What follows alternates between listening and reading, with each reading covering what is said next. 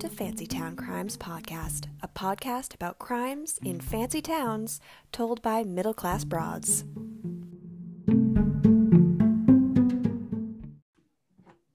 All right, well, hello, everybody. Hey, guys. This is Megan. And it's Taylor. And it's Fancy Town Crimes. We're back.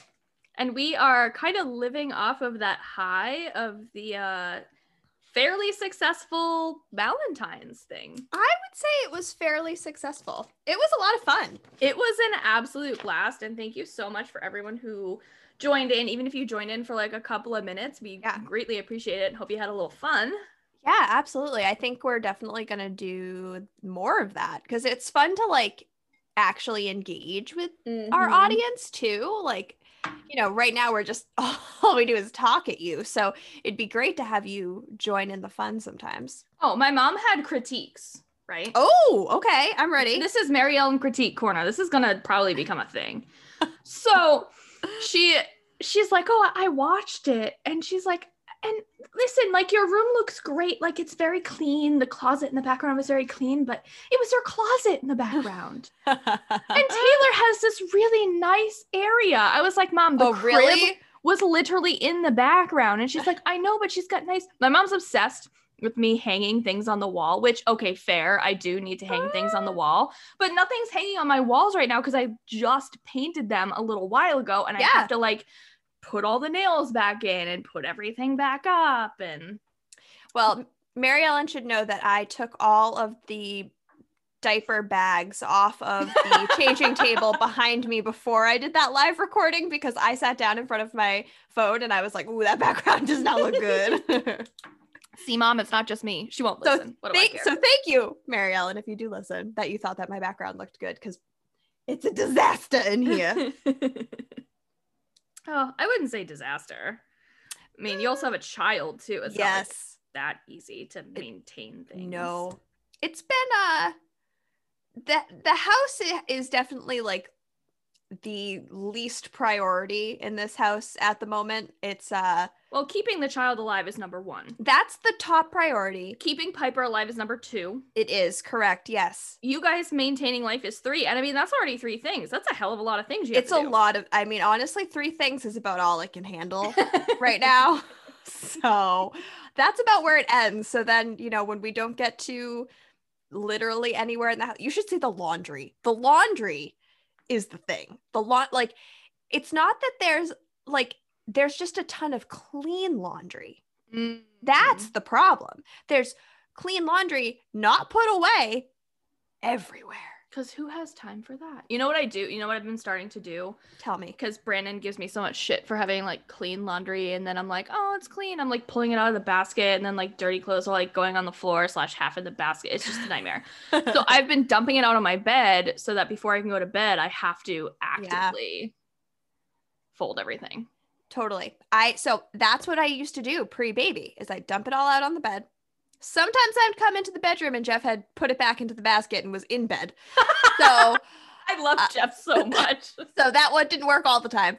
But now the problem is the baby sleeps in our bedroom. So she goes to bed and then I can't put any clothes away because it's dark in our bedroom and my drawers are underneath my bed. And we have a very small bedroom. Telling you how our bedroom is configured will just be confusing. I can't do it. It's not possible. I'll just cry instead. Oh, actually, so funny enough, I actually meant to tell you this before we started recording, but here we are. So you know how my neighbors sold their house? Yes. And they sold it for a pretty penny. Like they had so many offers. Good for them. So I get a letter in the mail today and I'm like, I was like, I don't know this return address. This is interesting. So I open it up, and for context, I live in a duplex technically. So like their house mirrors my house. Yeah, it's a townhouse style duplex. Can you guess what the letter was about? They wanted to buy your side. Yes! Someone was outbid for the other side and they wanted to buy it. I was like, literally not surprised. This is so bold, number one. Number two, my side is still way under construction compared to theirs. Like, I have these heinous red carpets downstairs still. Yeah. Well, it's an investor. They don't care. They want like, I would assume it's an investor. They want both sides so they can rent them out and just make it easier on themselves. Well, no, it wasn't the same people that bought the other side. Oh, it was a different somebody. person. It was somebody who was outbid. Wow. They had like the second best offer, apparently.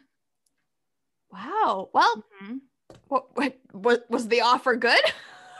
There was no offer. It was just like, if you plan to sell, which I hope you are right now. And I'm like, it's what? I'm on vacation. I can't move. Money in this pandemic. No. Oh my God. Another house. Like, I know. Seriously, and like buying a house right now is crazy because there's so little inventory and everything is like, just like your neighbors, going for so high over asking price because there's just so little inventory. Well, and I felt bad too, because I'm like, because obviously like you helped me buy this house, you were my realtor, and we like walked through and I loved it, even though it was ugly as shit. So you had vision. That's what's important. And the funniest thing is this sat on the market for at least a month. Oh, it did. Yeah. Which was exactly why it was a great choice. But because it didn't look as nice as my neighbors did, everyone like let it be. Yep. Hot tip if you're house hunting, go for the house that's been sitting on the market for a while. Unless there's some sort of structural issue, it's usually that one, there's a stigma once it's on the market for a certain amount of time. People are like, ooh, why it's been on the market? I don't want to go, like something must be wrong. Something might not be wrong. It might just be sitting because it's ugly.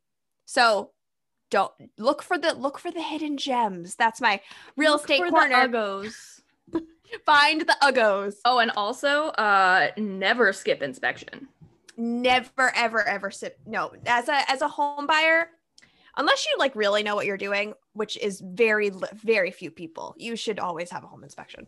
As an investor, I always have a home inspection. Ooh, that it. Because girl, after the home inspection I almost bought a house, and the inspection came back, and I was like, and it was something that we never would have known about. Like, you're gonna fall through the floor soon. Yeah, we never would have known about it because there was no basement. So it was nothing that we could have seen when we were there. So correct.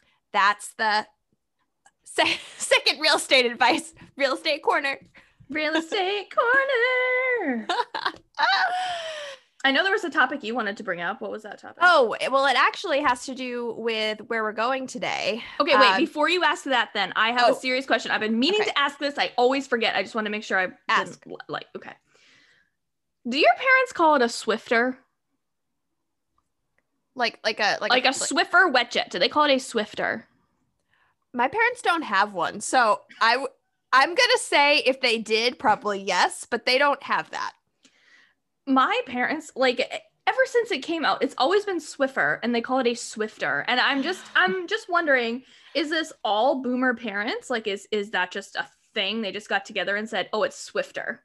Why would we call it Swiffer? It's Swifter. Ask my parents. Like, I don't know if I don't think they've ever maybe they have owned a Swiffer, and I'm just not aware. We're going to have to tag Swiffer. I mean, maybe Swiffer will like sponsor us. Hey, Swiffer, you want to sponsor us? I have a Swiffer. I have lots of Swiffer products. I use enough of them, correct.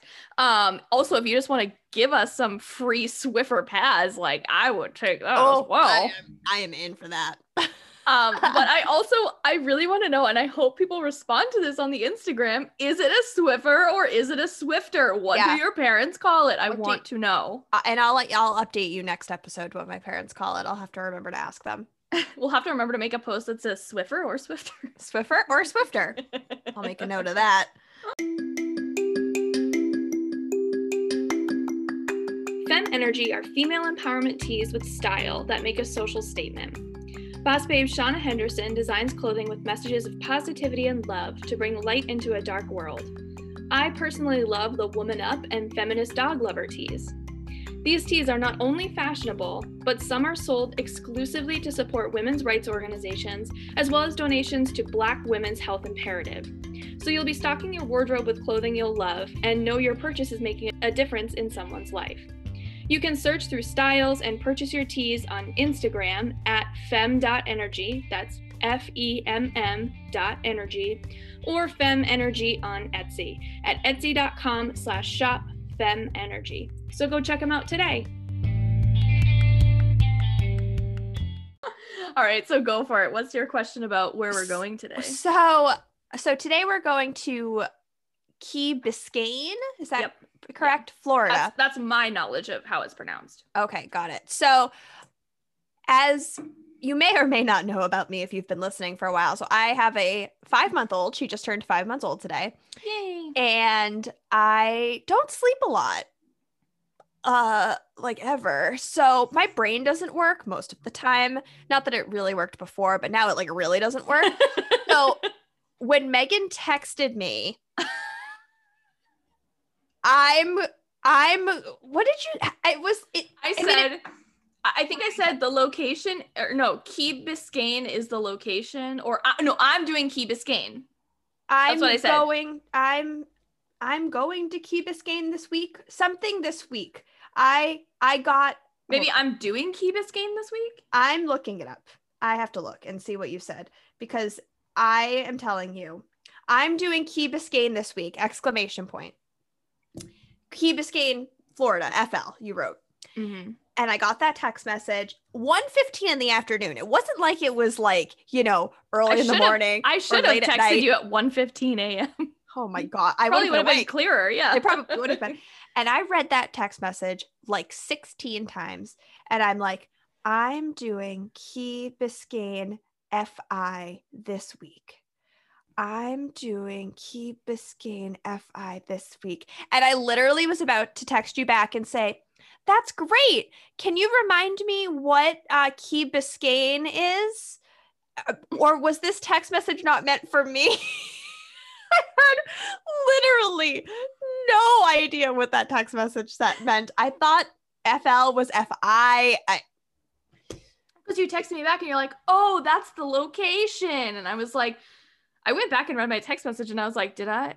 Nope. It was 100% me. It was absolutely my mom brain. But anyway, so we are going to Key Biscayne, Florida. I wish I was at right now. Oh my gosh, me too. And also to all the people in Texas, I hope that, I don't know if we have a lot of people from Texas who listen to us, but if you are in Texas, I hope that you're safe and staying warm out there, because that is really scary, everything that's going on there. Well, also kind of insane. So Brandon's parents are in Texas. Oh yeah, I forgot about that. His mother so I will say this, I'm not taking anything away from the Texans, because I do not think that area is built for snow. And I think that's why they're struggling so much, because it's like, it's legit not built for snow. Like his mom texted us and was like, our pipes froze. Yeah. And it was like 7 degrees. And I'm like, shit, your pipes are freezing at 7 degrees. Yeah. Like, that's not a thing that really happens here. No, yeah. All over Texas, people's like large apartment buildings, like there's been pictures of like literal ice skating rinks in like large apartment building hallways from pipes freezing. Because they're not, do we insulate pipes here? We must. We must, or I guess when we lose power, we just know to keep the water running. I don't know.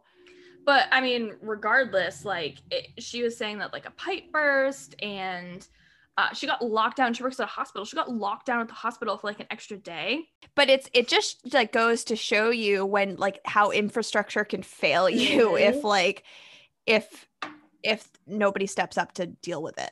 Well, not for nothing, but with climate change, we should really be prepared for everything, including us out here. Like we really need to be prepared for more than what we've seen weather-wise ever. Yeah, no, it's a really good point. So I feel bad for Texas. I really do. That sucks. I hope you have like some shovels and some salt because I don't think they have any salts for the road. They don't have it. No, nothing. They don't have like plows. Totally. Yeah. No, they don't have anything like that. This girl that I went to college with, she's originally from Texas and she moved back there, and she posted on Instagram.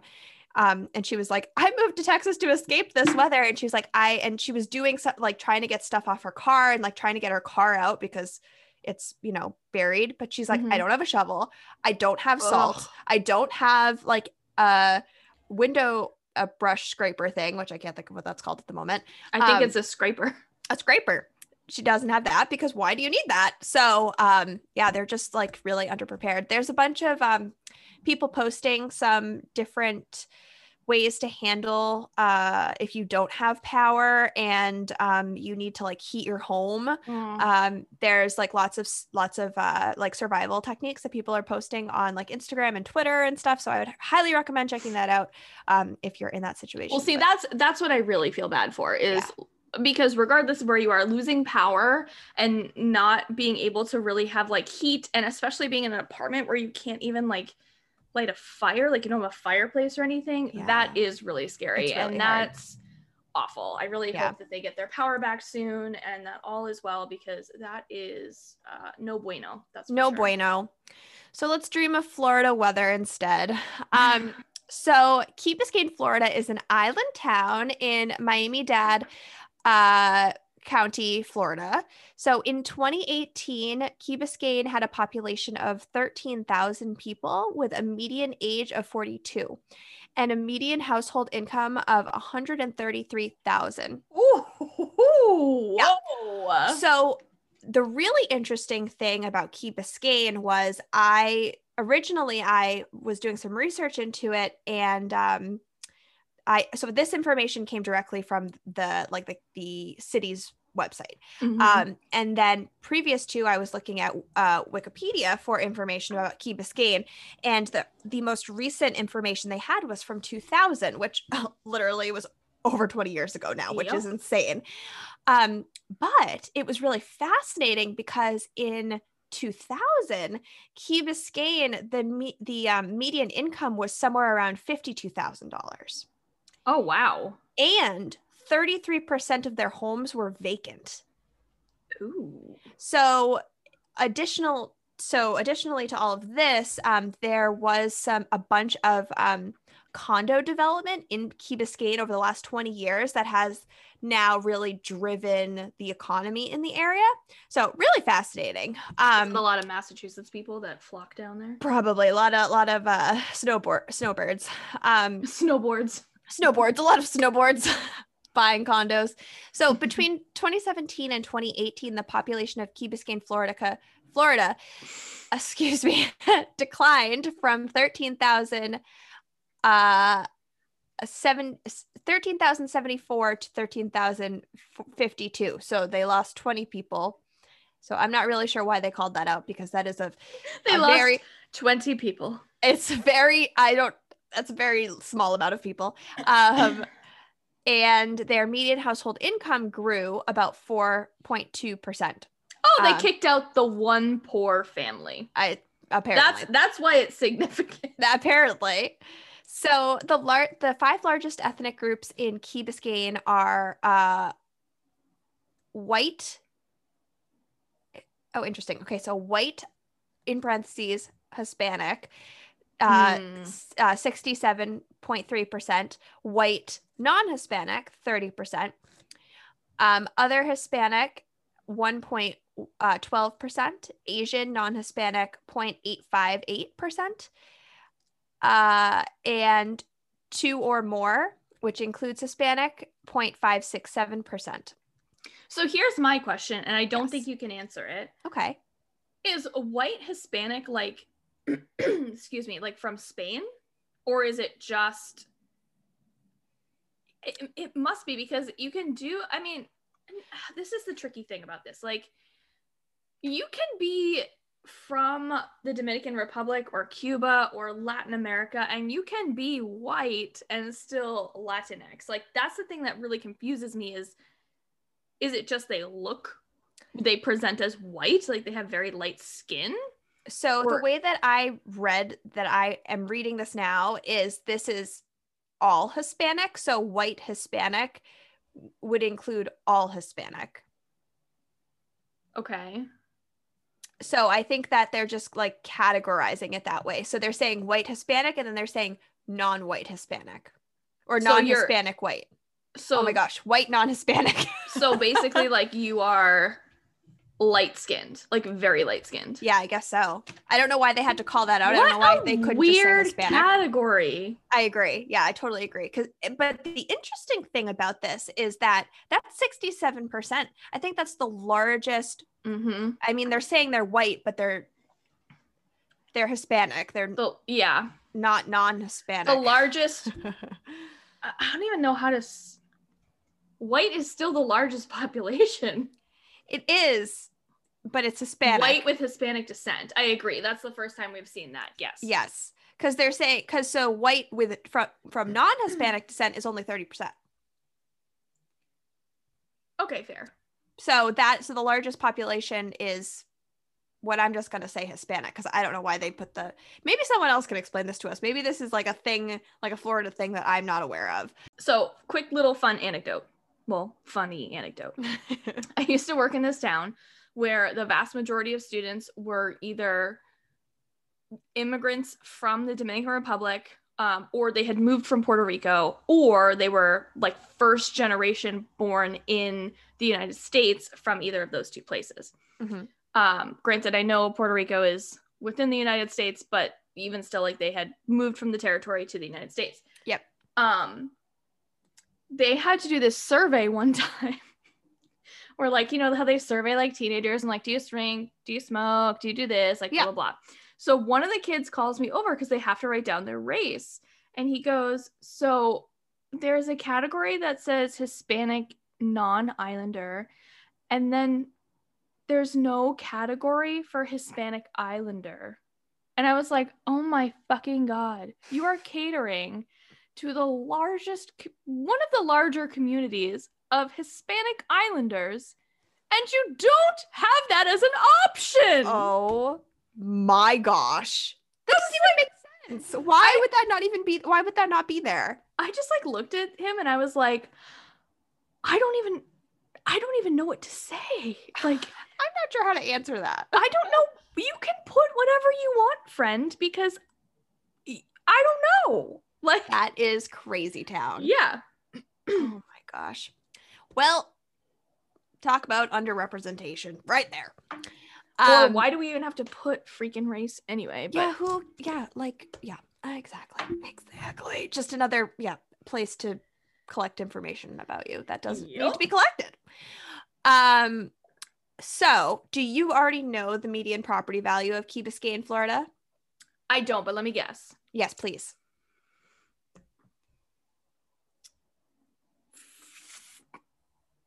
$1 million. I mean, you're close. 1.22 million. Oh my God. I was going to say 500,000 at first, and I was like, no.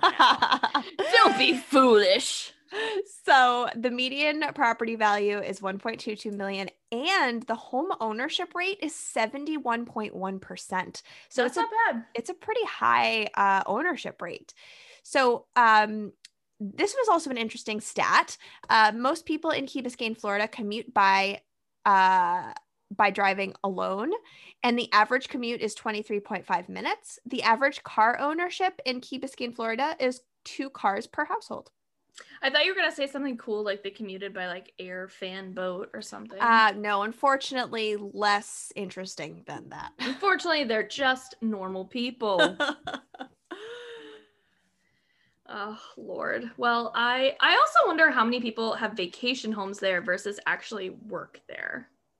That would be the question. Given the racial diversity in the area, it makes me think that there actually are a lot of people who live there full time. Mm-hmm. No, very well could be. Because if you think about it, so there's 67% Hispanic and 30% white, and then very small percentages of like other races. And there's a 71% home ownership value or home ownership rate. So like, that's really interesting, isn't it? I know, it definitely is. It's definitely a place I'd love to own a home. Yeah, I'm down. Let's buy that $1.2 million house together. Maybe if we pool our money with Beth. Let's do it. Or Kate. Kate and Beth, if you're listening, do you want to pool your money? Do you want to buy a house in Key Biscayne, Florida with us? I'll buy a house. We can have our little commune. Yeah, that'd be perfect. Let's do it. All right. So I was very excited when I did my like scorned woman murder. You had a good one. You had a really good one. I really liked it. I did. I enjoyed that murder. Well, oh, did you? I enjoyed watching TV about that case. Didn't enjoy the actual murder. But then I went back to my roots and I was like, I want a socialite murder and I don't want to have to do research. I want to watch a show on it. So that's what I did. Love it. And I am doing the murder of Jacques Mosler. Jacques Cousteau was where I thought you were. No, I don't think he was murdered. I don't think so either. So I got most of my information from A Crime to Remember, the TV show on ID, and it's great. Love it. And also Wikipedia. There we go. So this is the story of the murder of Jacques Mosler. Jacques was a wealthy businessman working in finance, having amassed and basically when he got married, the two of them had an estate of $33 million in the 1960s. Oh, in the 1960s. That's incredible. Yeah. Mm-hmm. Jacques was doing all right for himself. Get it, Jacques. So he and his wife Candy, who we'll get into later, but he and his wife Candy, he had a mansion built for her in Houston. Yeah. How do I get that to happen for me? When can I get my mansion built? I mean, I was watching this, and murder aside, Brandon, if you're listening, I would really like to be a trophy wife, and I would really like a mansion. I mean, Jeff, I second that. He's gonna kill me. So before, so the two of them were on their second marriage. Before marrying Jacques, Candy was married, had 2 kids. It was a messy divorce, not super great. Jacques also had a really messy divorce as well. He had 4 daughters. Okay.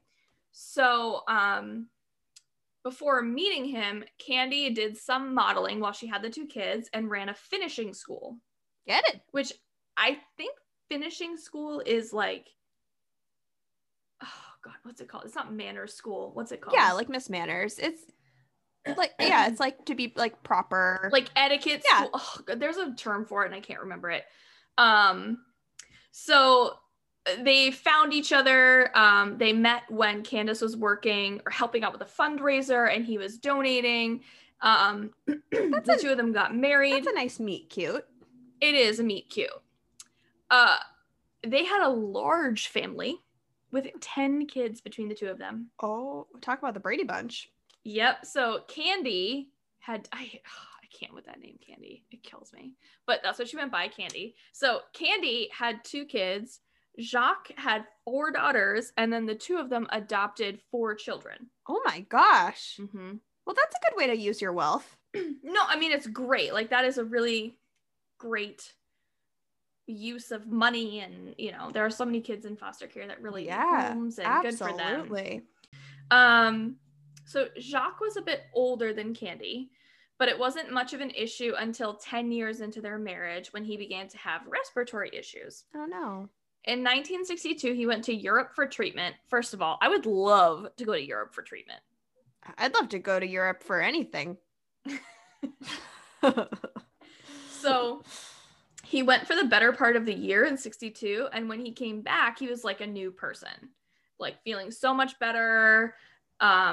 He felt that the sea air helped him and decided to spend more time in Miami. He was so successful. He had businesses in Houston and he also had business in Miami. He initially lived in an apartment above one of his businesses in Miami and then purchased an apartment at Governor's Lodge, which is an exclusive community in Key Biscayne. So Key Biscayne and Miami, very close together. And from what the documentary told me in...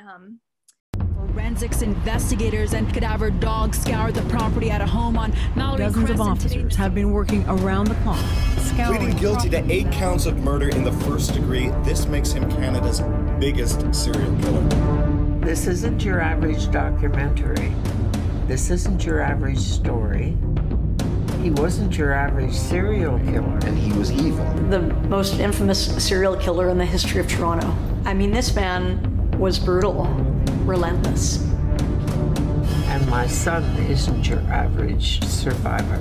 I remember everything other than what happened during the 20 minutes. But from the pictures he took during those 20 minutes, I know what was probably about to happen.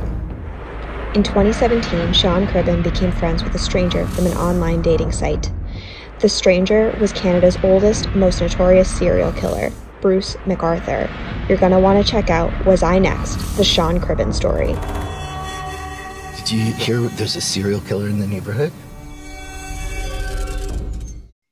In the 1960s in Miami, it was very scandalous. Mm. Women were just throwing caution to the wind. They were wearing bikinis, you mean? So, it was in this apartment in Key Biscayne in the early morning hours of June 29th, 1964, that Jacques was found murdered. Candy had a migraine the night of the murder and left the house around 1:30 a.m. to go to the hospital for treatment. When she arrived home, she found her husband dead. He was wearing his nightshirt. He was wrapped in a blanket, had 39 stab wounds, some even going through the blanket. Oh my gosh. And his head was bashed in. Oof. Yeah, it was brutal. So it was like definitely overkill. Mm-hmm. It was very passionate. Wow. Yeah. When police arrived, they found a strand of hair in Mosler's hand and a glass swan vase broken on the floor. They also found 2 highball glasses, 3 cigarette butts on the counter, and a palm print on the counter as well. So police interviewed neighbors and were able to get some information. At around 2 a.m., the dog that they had was barking on the terrace, which prompted some neighbors to come out of their apartments and into the hallway. One woman saw a man leave the complex and get into a white car. Another neighbor heard a male voice saying, quote, "Please don't do that to me," which is just so sad. Oh my gosh. And then silence. After a while, the dog stopped barking and the neighbors went back into their apartments.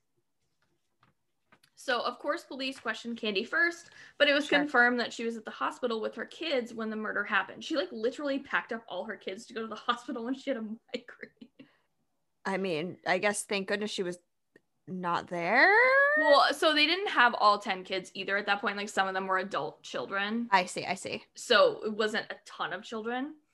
Oh my gosh. When they asked her who had hurt her husband, she had some interesting information. It was well known that Jacques was a merciless businessman. He worked in finance, so he had repossessed cars, foreclosed mortgages. So there were plenty of people in the area that he made enemies with. Candy also suggested that Jacques was gay and having multiple affairs. Oh, interesting. She explained that when he came back from Europe, his personality changed, and she believed he was inviting men back to his apartment, and this was a case of a gay affair gone wrong. I mean, so it would make sense if he was having an affair for that person to be so, like, passionate in the murder, because it's like when a murder like that happens, it makes you think like the spouse, the the partner or whatever, because it's so passionate. So like that kind of would make sense to me, at least in that aspect. Correct. So his personality changed, blah blah blah. She gave the name of one man, Vincent, who Jacques had been living with for a time before he got his apartment in Key Biscayne. So police interviewed Vincent. He said he had worked for Jacques in Houston and was relocated to Miami. When he was relocated, he took a pay cut. Because of this, he asked to live in a furnished apartment. Jacques let him stay at his apartment rent-free, and Vincent slept on the pull-out couch. Vincent was adamant they did not have a relationship, and while his alibi was that he was just at home asleep, detectives had nothing else to tie him to the murder. Because, like, this happened in the middle of the night. Like, sure. So many people are going to be like, I was sleeping. Yeah, exactly. Yeah. Do you have an alibi for your sleep? I wish. I sleep so much. I really have one. So detectives did get a break on the white car that one of the neighbors had talked about. Jacques had repossessed a white Chevy that Candy was driving around. So Roscoe Brown was interviewed by police, and he was essentially like a handyman for the family / jack of all trades / like did odd jobs for them. He had brought the Chevy to Candy at Miami Airport after she arrived back from the Bahamas with her daughter, Rita, Rita's fiance, and her nephew, Melvin Powers. They had like a little family vacation there. Cute. She told police... You're going to regret saying that. It's going to be so funny. Of course I am. It's going to be really funny.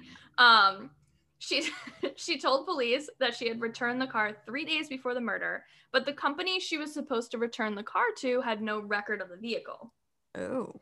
Being a he said, she said case, the police put out an all points bulletin and found the car at Miami International Airport in one of the parking lots. So coming up at a dead end, police began to do investigating in Houston as well. They learned of an altercation between Melvin and Jacques where Melvin was escorted out of the house by police. So now Melvin's the nephew. Okay. So Melvin had run into some trouble in his youth, the youths.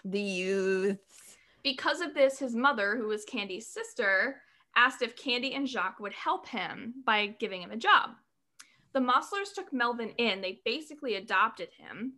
Jacques gave him a well-paying job at one of his businesses and groomed him to become a manager. So he really treated him like a son, took him under his wing, really tried to help him turn his life around. So Candy and Melvin began to have more than just a nephew-aunt relationship. Oh God, this is no longer cute. I knew you were gonna say that. Okay, that's not where I expected that. Even when you said that I was gonna regret it, I literally didn't even expect that to be where this is going. Oh no. Oh, it gets wild, girl. Just wait. Oh girl. It gets wild. It gets wild right here. Ready? Okay. So before they started their sexual relationship, Candy had Melvin get 4 surgeries. What? He had to be circumcised. He had to have his ears pinned to the side of his head. He had to get his complexion smoothed out. And he had to have his tonsils removed in case he snored. What the heck? He did all of this, and then their sexual relationship began. What? Oh my gosh.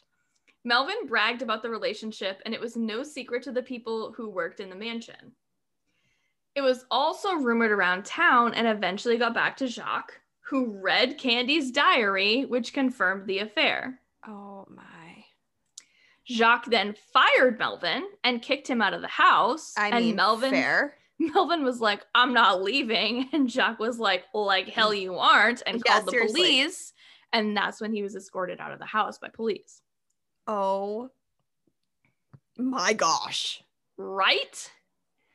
So police were very suspicious of Melvin and then found the day of the murder he flew to Miami and left the next day. They decided to arrest Melvin and found that he matched the palm print in the apartment on the countertop. At this point, detectives are also suspicious of Candy, who had checked herself into the Mayo Clinic in Minnesota for migraines. Okay, so I was gonna say it was a little strange that she went to the hospital for migraines, because I mean, I did pre-baby. I'm hoping they never come back. Really horrible, debilitating migraines. I have never gone to the hospital for them. Well, you have to remember it's the 60s. They didn't have Excedrin and all of that. That's a good point. Totally. Maybe she didn't know what was going on. And so she would get injections for it. Ah, okay. I can see that. Yeah. But even still, the Mayo Clinic in Minnesota. Yeah, seriously. So they didn't have access to her. They couldn't interview her. So they interviewed Roscoe again. Remember the handyman? Yes. Who told them he had cleaned and gassed up the Chevy the day before the murder and saw Candy driving it the day after. Which contradicts her statement that she had returned it 3 days prior. Oh my gosh. Roscoe coming in with the info. Well, and on the show too, they were like, Roscoe didn't realize what she had said. And I was like, oh, poor Roscoe. Poor Roscoe. He's like, oh crap, I'm going to lose my job. He drops the bomb. So the hospital employees also told detectives that Candy received 3 phone calls while she was there, all from the same man. Police charged both Melvin and Candy for the murder of Mosler. The motive was likely money, as Candy would only get $200,000 in a divorce due to a prenup she had signed.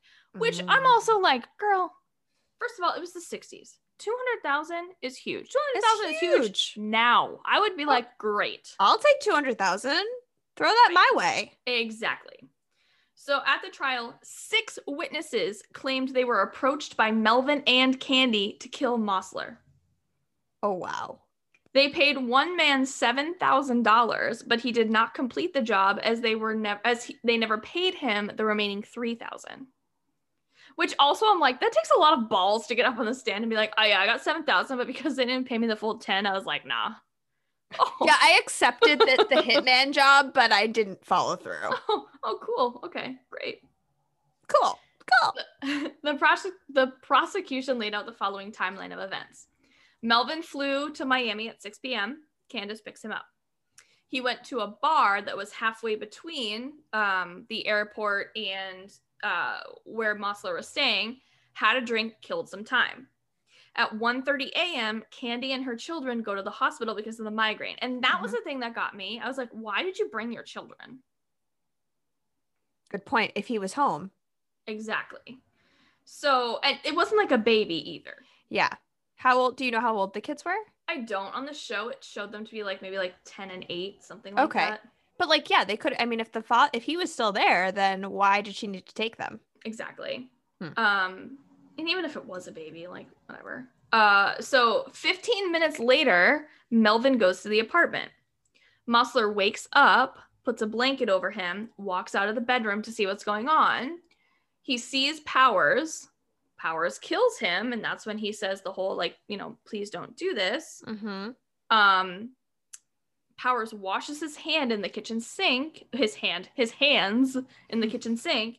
He leaves the palm print, slips out of the apartment, gets into the Chevy, drives away, finds a phone to call Candy to tell her everything was done, because the last call she received was around 4:30 a.m. Yep. And then leaves fairly soon after, gets home. Of course, being rich, they both had incredible defense attorneys. Of course. And actually, Melvin's attorney was like an amazing defense attorney. So they were so good, in fact, that they were able to poke enough holes in the case, Melvin's in particular, like the fact that the hair in Mosler's hand didn't match Candy or Melvin. They were both acquitted. Oh my gosh. Straight up acquitted. Straight up privilege. Yeah. After the acquittal, Candy and Melvin got into a gold Cadillac, kissed each other, and drove off. What? Oh, yeah. And this was like the trial of the century. Like, this was like coast to coast coverage. That is just madness. Yeah. The pair lived together for a few years before separating. Candy inherited Mosler's thriving business and continued to grow them. Melvin went on to become successful in real estate. Candy ended up remarrying a man 19 years younger than her, but ended up divorced from him soon after, like, this mysterious fall off of her balcony. What? Unsure. Wiki coming in with the deets. Yeah, just slip that in there. And Candy overdosed on migraine medication in 1976 at 56 years old. Oh my gosh. Also, funny enough, Wiki coming in with the tea, Wiki said that Melvin showed up at her funeral with another, like, hot blonde on his arm. Wiki really was just, like, trying to be that bitch. I mean, kind of amazing. I'm here for it. I'm living for it. So Melvin was really successful in real estate, but he hit financial difficulties and ended up bankrupt in 1983. And he was, like, really never able to build his business back up. That's why. Why? He was found dead in his home in 2010 at the age of 68. Wow. And that is the murder of poor Jacques Mosler. Poor Jacques. I'm sure Jacques would have been like, listen, I will pay you whatever. It's chill. He would have been like, go wife, be with your nephew. I mean, realistically, he probably wouldn't have. He Creeper. probably would have been like, fuck you, you're not getting a dime. I don't really blame him. I but- don't blame him either. Yeah. Oh my, what? The twists, the turns. That was redonkulous. I did not see her fucking her nephew. Like, that one threw me. I was like, That oh. that definitely blindsided me. That was not on my bingo A card. cute little family vacation. Oh, no. That turned really creepy really fast. Oh, Lord. Well, I don't have anything creepy like that. I thought you were going to tell me you don't have anything. I'm like, Taylor, this is half of the show. I don't have anything. I have Sorry. nothing. Goodbye. Anyway, we're done. So there is a Instagram called I think it's Only in Dade, so like Miami-Dade County. Oh. And so it's like the, funny, cringy, all the random stuff that happens in Miami-Dade. And so I was just like all up in that Instagram looking for stuff. Most of them were just really funny videos, so that obviously didn't work. But this story was kind of funny, and I liked it. So this is from the Miami Herald. So you see a lot of strange things in South Florida, according to the article. Roving gangs of peacocks, pet chickens, and large iguanas strolling through Lincoln Road are classic sightings. But what about camels on the beach? Oh my God. 2 of the animals were spotted chilling on Key Biscayne, only a few steps away from the water. No, it's not a hallucination. A video of the strange sighting was shared on Only in Dade's Instagram late last week. So this was, let's see, beep boop up, February 2020. So just about a year ago now. The popular Miami-Dade based humor account says it was recorded in Key Biscayne. While it didn't happen on Hump Day, talk about a missed opportunity. Mike. Wait, hey. It doesn't look like the camels were stolen from the Three Kings. So the camels, I know, lots of editorializing here. The camels were part of a Macy's 2020 photo shoot at Crandon Park Beach by Crawford & Co. Productions, a Los Angeles-based company, according to Miami-Dade's Office of Film and Entertainment. While the Redlands' Tony the Camel was mentioned in the comments for its events and shoots availability, it wasn't one of the stars. The camels came from Livestock for Real in Davie, which specializes in Western props and antiques and animal rentals. Who knew that was a thing? Oh. Yeah, it's not great. The camel duo also had people talking on social media about all the wild animals South Florida has seen in the past week.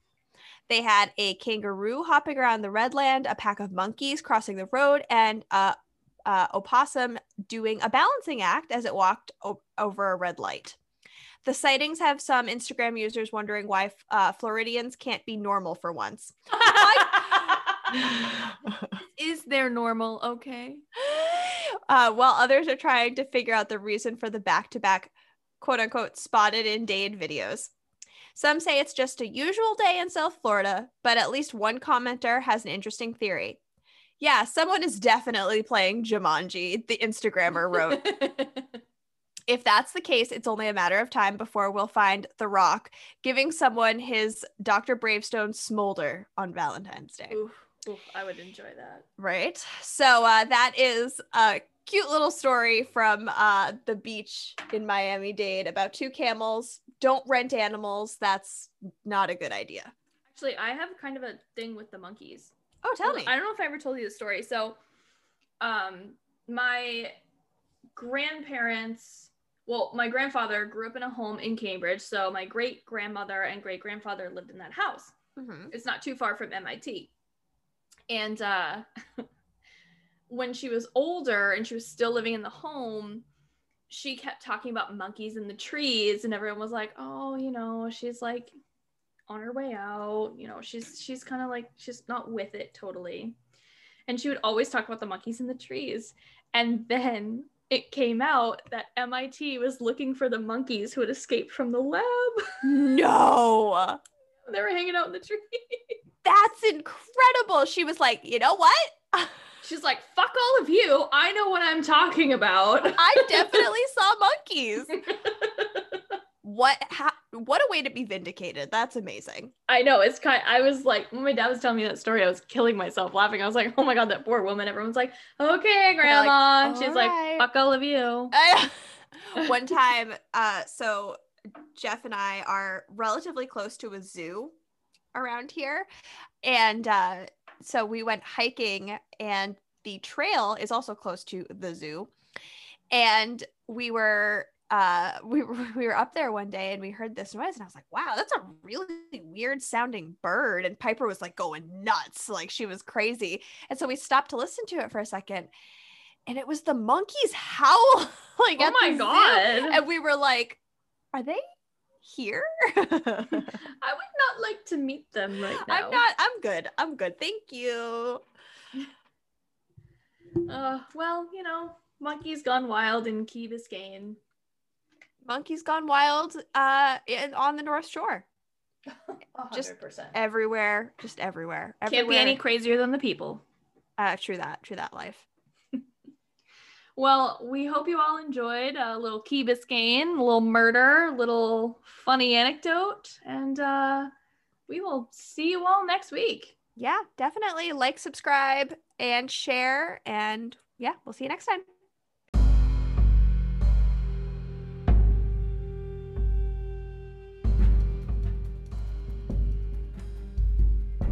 Thanks for listening. Don't forget to rate and subscribe.